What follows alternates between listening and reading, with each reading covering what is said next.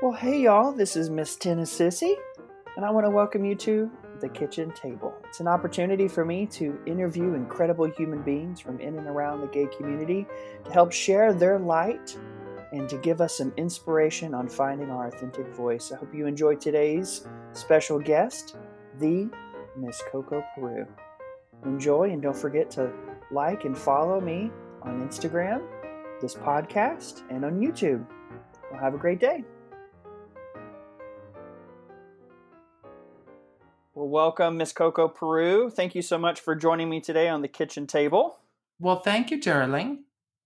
I definitely appreciate you taking the time and being able to chat with us. And my whole point of the kitchen table is it reminds me of me growing up and being able to sit at my grandmother's table and talking with incredible people and getting to know them and hopefully being inspired by some of your wisdom and advice to help us through all this crazy time in the world right now. So let me ask you something. Yes. When you say on the kitchen table, were you actually on it or around it? Well, that's it. It probably depends on the day itself because I was all over. I was a very imaginative child, but for sure remember sitting beside the kitchen table with my grandmother. Okay. Absolutely.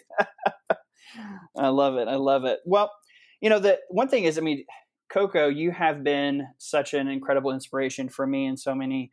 You've had an incredible career. I remember watching you and Trick and Tu Wong Fu, Thanks for Everything, and TV shows, Will and Grace. What has drag been for you over the years? First of all, I just want to say I apologize for this only being audio, but I have found that getting dressed up on a random day is not something I look forward to anymore. But as I've gotten older, but I certainly appreciate that you were willing to do it just as an audio. And so, what has drag been for me?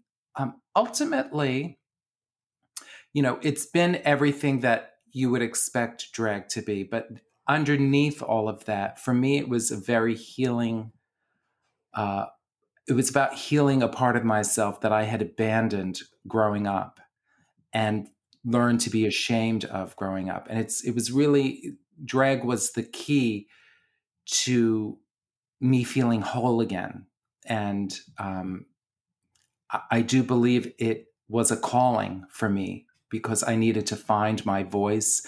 I needed to balance out the female and the male and the yin and the yang. And drag was a very scary thing to me early on. But once I had read that book about two-spirited people, I felt connected to something that went way beyond just me. And it rooted me, and it gave me the hope that, not even the hope, it was for the first time I felt there was a definition of how I knew I was. I had no role models. There was nothing for me to connect to. And when I read that book about two-spirited people, that really connected me to something that went even beyond being gay. Like I had already accepted being a gay man, but I still hadn't accepted that effeminate side of me, that everything that I had been working, even in theater school, to rid myself of. And when I finally said, oh no, I'm not going to rid myself of this. I'm going to embrace it, and then I'm going to celebrate it. And that is when I reclaimed my voice and power.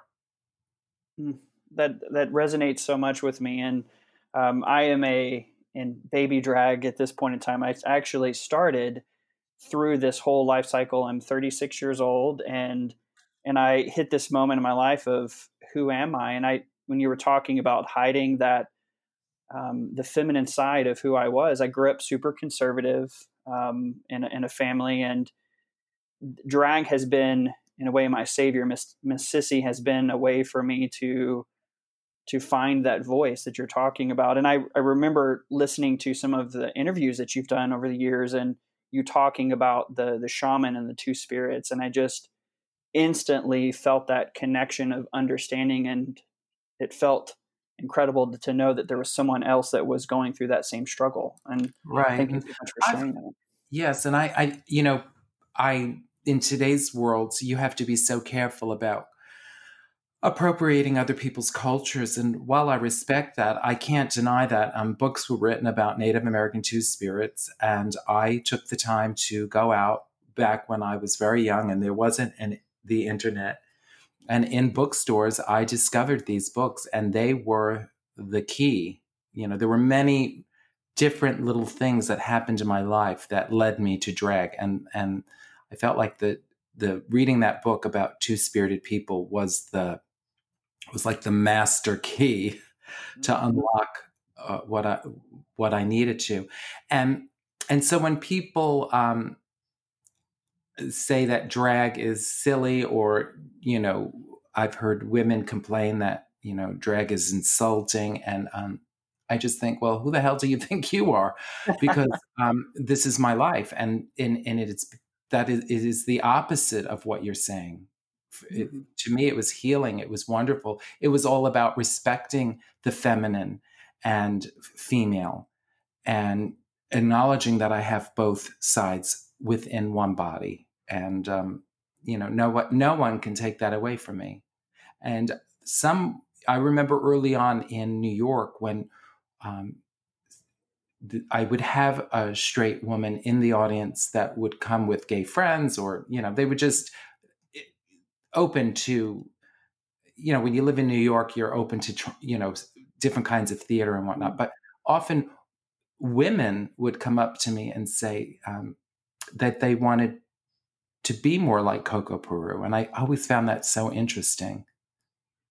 Well, it's definitely an interesting topic. It's even from, for example, Jackie Hubba, who created that book "Fiercely You," and talks about embracing how she used drag to find her authentic voice. And I think it's become such a um, part of the conversation with women and men. Of it doesn't matter of your sexual preference or gender. It's all about embracing and finding. I think you put it really well with the yin and the yang, finding that balance to find who you really are and not trying to fit into what you think other people want you to be.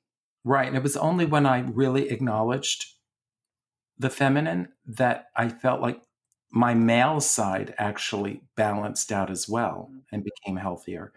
So for me, it was it encompassed so much. And I, at the time, when I started my show, talked about a lot of this within my show. And I think that was one of the reasons why it became a cult downtown thing to do, was because no one had seen a drag queen talk about these things. And I was not pretending to be a woman. I was talking about being a little boy. I wasn't pretending to imitate a already famous female celebrity. So people weren't really used to the type at that time, weren't really, what I was doing was somewhat new, and telling autobiographical stories. And because part of the healing for me, I also knew that was that storytelling is what connects us all. Mm, absolutely, absolutely. That's incredible.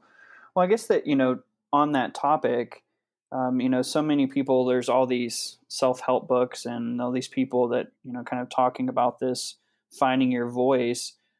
What do you believe are the necessary steps to find your authentic personal power? Oh God, that is a huge question. What's funny was that years ago when I guess I was going through I guess I shouldn't say I guess. I was going through a depression. And this was already after I had created Coco Peru. So my life has been, full of ups and downs. But during one of the down periods, I was reading a lot of self-help books. And at one point, I threw the book down and I said, you know what? I think all of these self help books are just all regurgitating the same message. And my husband said, oh my God, you have just saved yourself so much money, because I had been buying a lot of these books. But, I've always been on this quest for answers. So if I found like one sentence within a book that really resonated with me, well, then it was worth it. I So love that. I think, I think being curious is essential to finding your voice. And so while people have the internet at their fingertips, I also think you need to be out there in the world and engaging people and asking questions, and just trying to be authentic. And it's a quest, and it's not that I've even am whole and complete. I'm still on that quest. It's ever evolving, I think. No, absolutely. It's definitely a life journey, and I think that one of the things that that resonated so much when I was listening to one of your interviews with Christopher Swan back in 2016, and you were telling the story of how you called that theater company and you said, "I'm going to be doing a show in 3 months," and you hadn't even written the show yet, and you talked about how you were facing and fighting through that fear, of that was kind of ingrained in you growing up and being bullied, and it was a part of your DNA. And I think that was such an incredible story to know that, kind of like what we're talking about, is being brave enough to push past the fear, to put yourself out there in the world and talk to people and to share your journey. Yeah, and I think also fear, and I certainly had plenty of fears over the years, they kill dreams. And so sometimes I have had to set myself a deadline in order to be held accountable, so that when the fears come up, they sort of get brushed to the side because you've got this deadline. So I always encourage people to set deadlines for themselves, and then if they need to let other people know about these goals and these deadlines, then their friends or people they work with, whatever, can hold them accountable.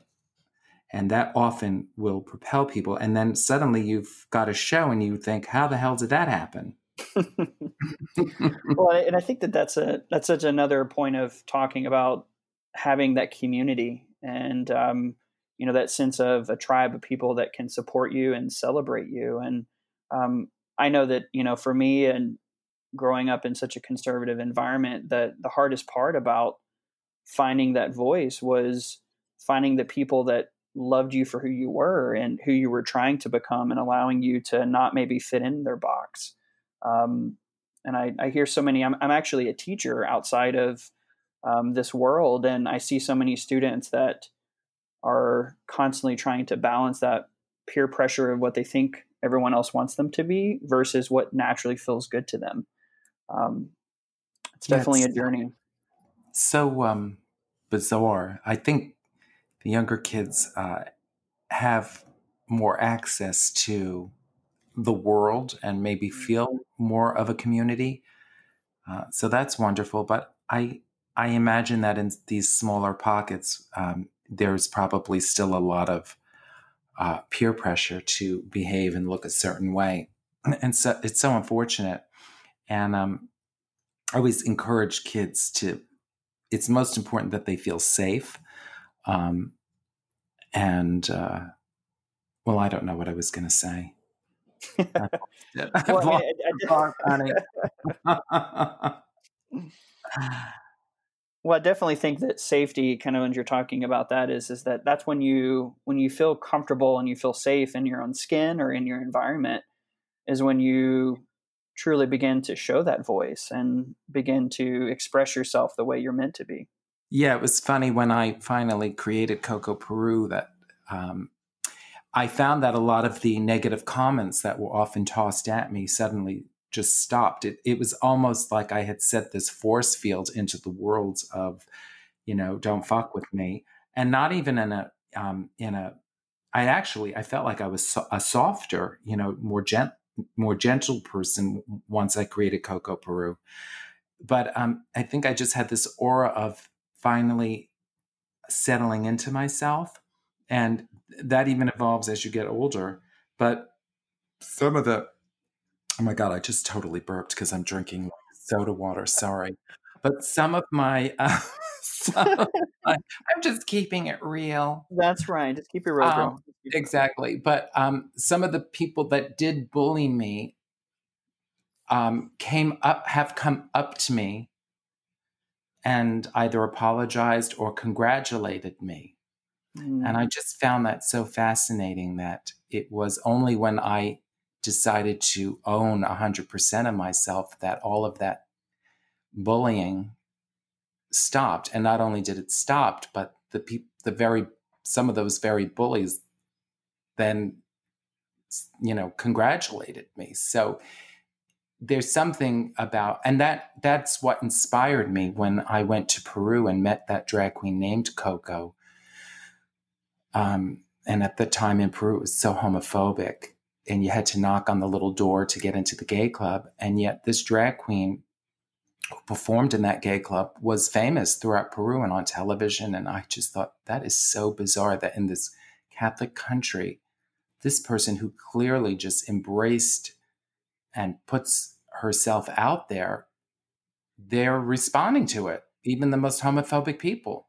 So I thought that's the power of drag. And that's what I wanted to experience. And I wanted other people to experience as well, even if drag wasn't the vehicle, that we're all responsible and have the gift of creating who we are in this world.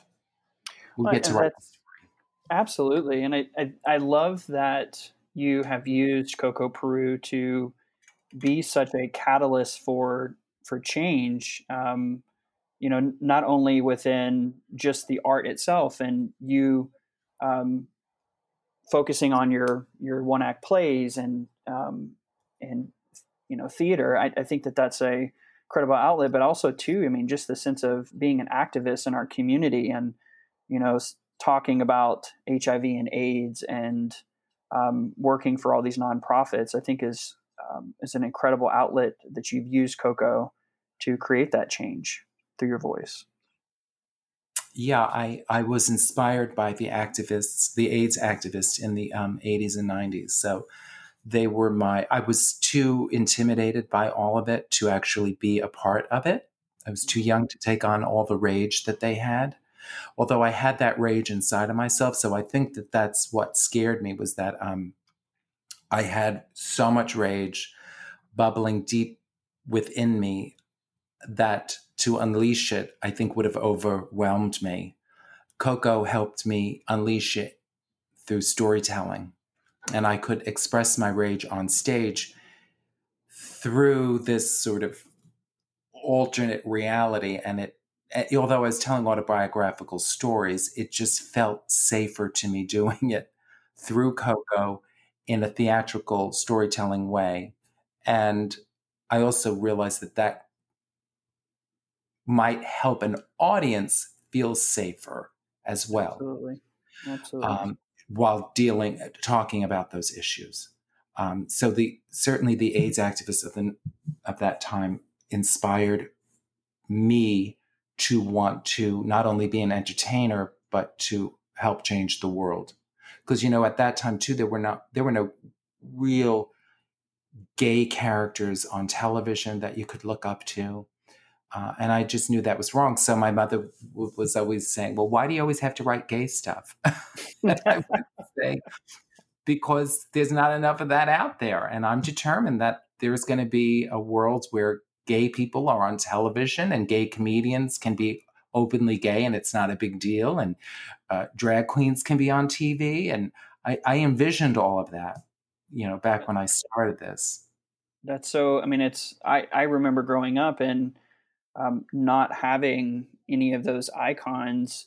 I mean, obviously, I with my grandmother would watch Golden Girls and see B. Arthur and Mama's Family, and I watched all of those shows and remember seeing those incredible women and those characters. But there, like you said, there wasn't really that gay voice that was in the community, and Now, the gay voice was the writers. and the people writing Golden Girls and all the, Mhm. so there was a sensibility, and that's why some of those shows resonated with us, because a lot of those writers were gay, and B. Arthur's best friend was a drag queen, so there's reasons why we were drawn to certain shows and certain people. And it was all very, it was underground in a way.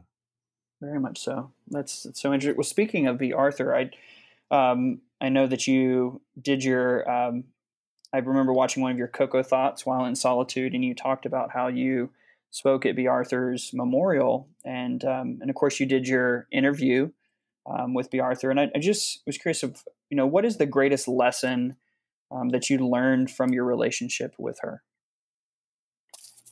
The greatest lesson I learned, well, what's very satisfying about having met and befriended B. Arthur was that was the one person, or one of the people, but I was obsessed with her as a kid. Mm, My whole personality was shaped by B. Arthur. I mean, her comic timing was it just got into me. And as a kid, it wasn't like you could go on the computer and find something at your fingertips.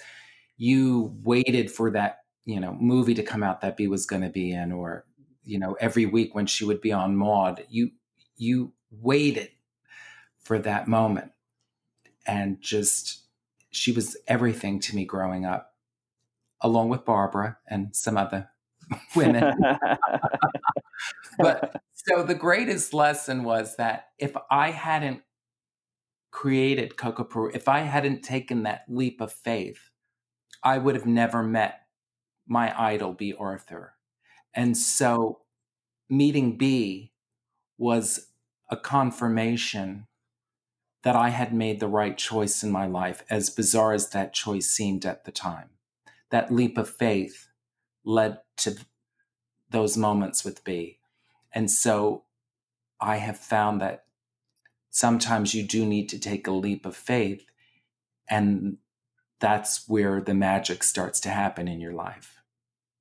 and it definitely sounds like once you released that, kind of going back to that fear, once you released the fear of what people would think and what the world, how they were going to judge you, and you just said, you know what, this is me. It seems like the universe just began to work around you to put It incredible totally, people in your it life. felt, it felt almost sometimes, it did feel like magic sometimes. There were things that I would intend that I just knew were going to happen, and they did. And it was a boldness that I had when I was young. And even asking B. Arthur to do that event with me, it terrified me to ask her. And she said no at first. And and then I made it about that it was going to raise money for gay homeless children. And that softened her, because she loved gay people, especially couldn't understand how anyone could kick a kid out of the house for being gay. So that resonated with her, and she said yes. And the wonderful thing was that the day after the event, I had to go to her house to return some stuff. And when she opened the door, she looked at me and she said, "We did it." And she was so happy she had done it. And then she looked at me, she says, "I guess this really does make us bosom buddies." And Oh, I know, and I just thought, it was unreal. And I'm having flashbacks to those moments in front of the television as a kid, and it just was magical. Or when my mom took me to see Mame, and I saw B. Arthur sing "Bosom Buddies," and here she is saying it to me. It was a beautiful circle, I would say, of it completed something for me. that's such a, and I will be honest with you and say that this experience of interviewing you is very similar. I can't thank you enough for saying that you would allow this, and because I truly have idolized you for so long, and just hearing your story and over the years and watching you has been um, it's almost a sense of an aspiration of someone that's trying to find their authentic voice, and seeing the power within you has inspired me for sure. So I just, as a side note, thank you again for doing this. Well, I'm thrilled that you feel that way. I mean, that makes me feel like I again, that's another sign that I made the right choice when you know you've affected another person's life. Absolutely. What is something that you wished everyone knew about you? Oh, um, what is something I wish everyone knew about me? Well, I do think that people look to me as if I have this very glamorous life. And the reality is often the opposite of when I've been out on the road and lifting suitcases and having to get up early, and I don't fly first class. And, you know, some of the hotels I've been put up in have been questionable. I mean, I try to get them to, and it's in the contract, but you'd be surprised at some of the places I've had to pee, before a show. And, it is not a glamorous life. It has moments, but, and the other thing is that people think that when you're on a TV show like Will and Grace, you've made it and you've made a fortune. And the reality is, quite being on that show, that's 1 week of work. And what I do in that 1 week, I sometimes make doing one or two my own shows. And people think you've made so much money because you're on television. It's like, no, I'm making like SAG minimum. And so it's funny that they think that being on television makes you rich. It does if you're a regular TV series person, but when you're just a guest star and you're on that low end of the totem pole, you're not getting rich. What it does is it's a wonderful opportunity to work with great people who are at the top of their game. It is wonderful exposure, and I absolutely loved it.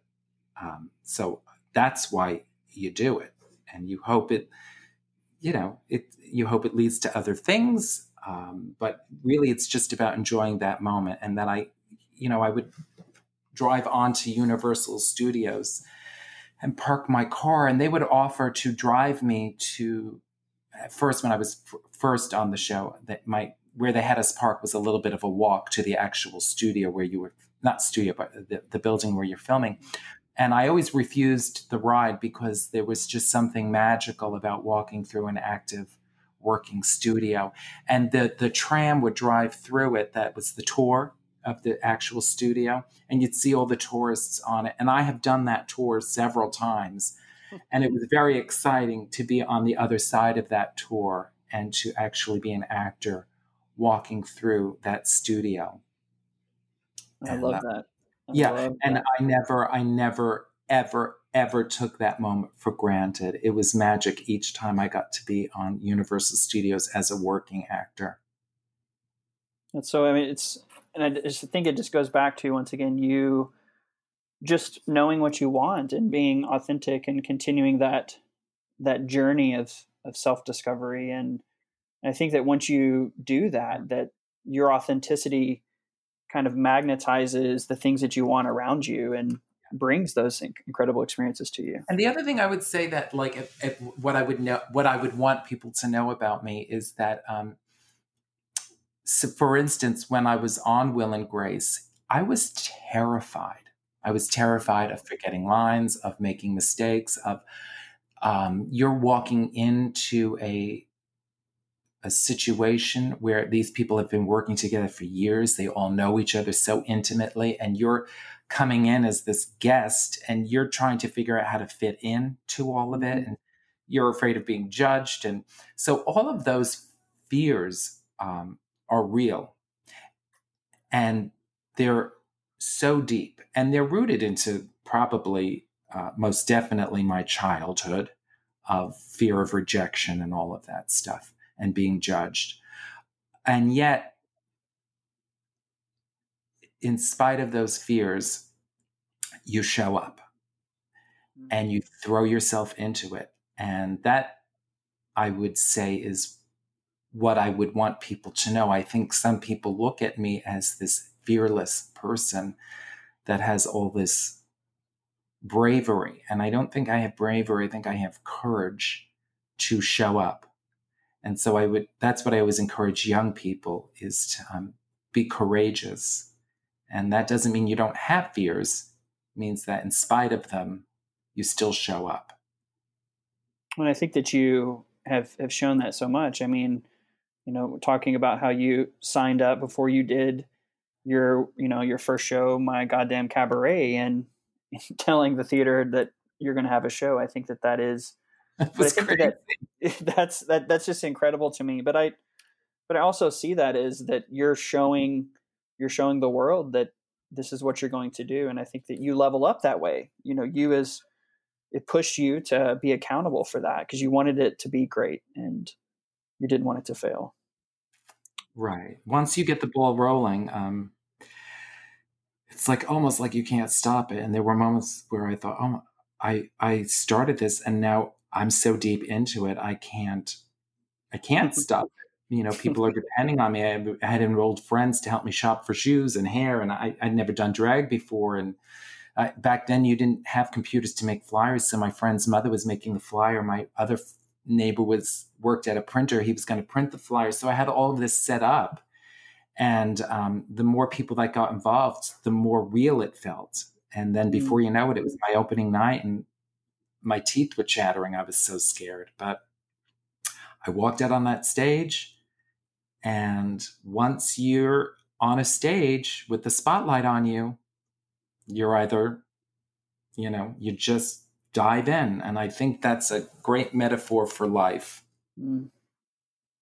So much so. Well, as we're getting to the end, I wanted to just kind of going back to our community and obviously being quarantined, and a lot of our community is about connection and being social. What do you recommend that during this quarantine that of how we continue to stay connected within our community and our tribes? Well, for me, I did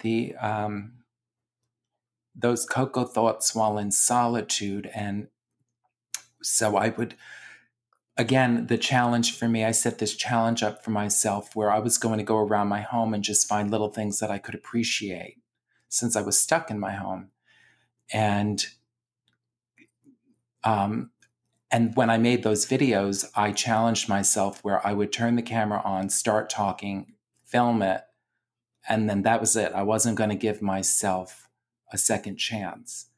And being a perfectionist, that was my challenge, was that at a time like this, it was more about just connecting with other people, that it wasn't about perfection.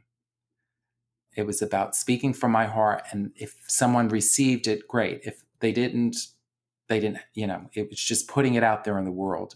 And so the response was really overwhelming. And so many people wrote me saying that they listened to those right before they went to bed. And I thought, how interesting that, people of all different ages at this time basically needed a bedtime story. And that really was beautiful to me. And now I do the Casa Cocos. And I've been doing the phone calls where I call fans. And so it's about creating intimacy in a time when we can't be physically with each other. And we're blessed to have phones and computers where we can do that, Absolutely. So I think reaching out to people, I check in on friends,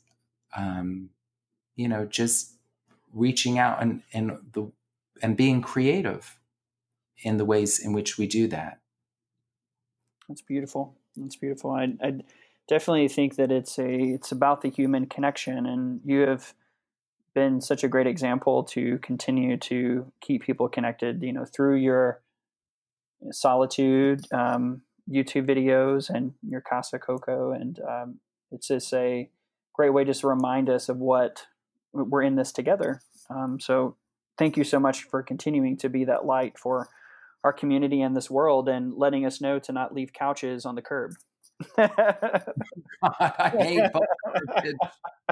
Oh, you just reminded me. I need to call because the one of the biggest culprits is an apartment building right as you turn onto my street. There's an alleyway behind it, and I don't know where all this bulk garbage comes from within this tiny little strip of apartments, but literally you call 311, they come and pick it up, and the next day there's another whole pile of bulk garbage. Where is this coming Unbelievable. from? There's a black hole there where it's coming from some other universe, I think.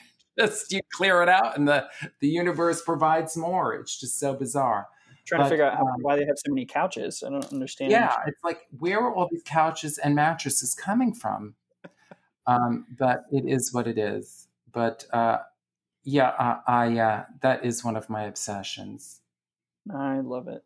Well, Miss Coco, where can the audience connect with you? What are you doing? What are places that our community can reach out and see what's going on? They can find me at my website, which is misscocoperu.com.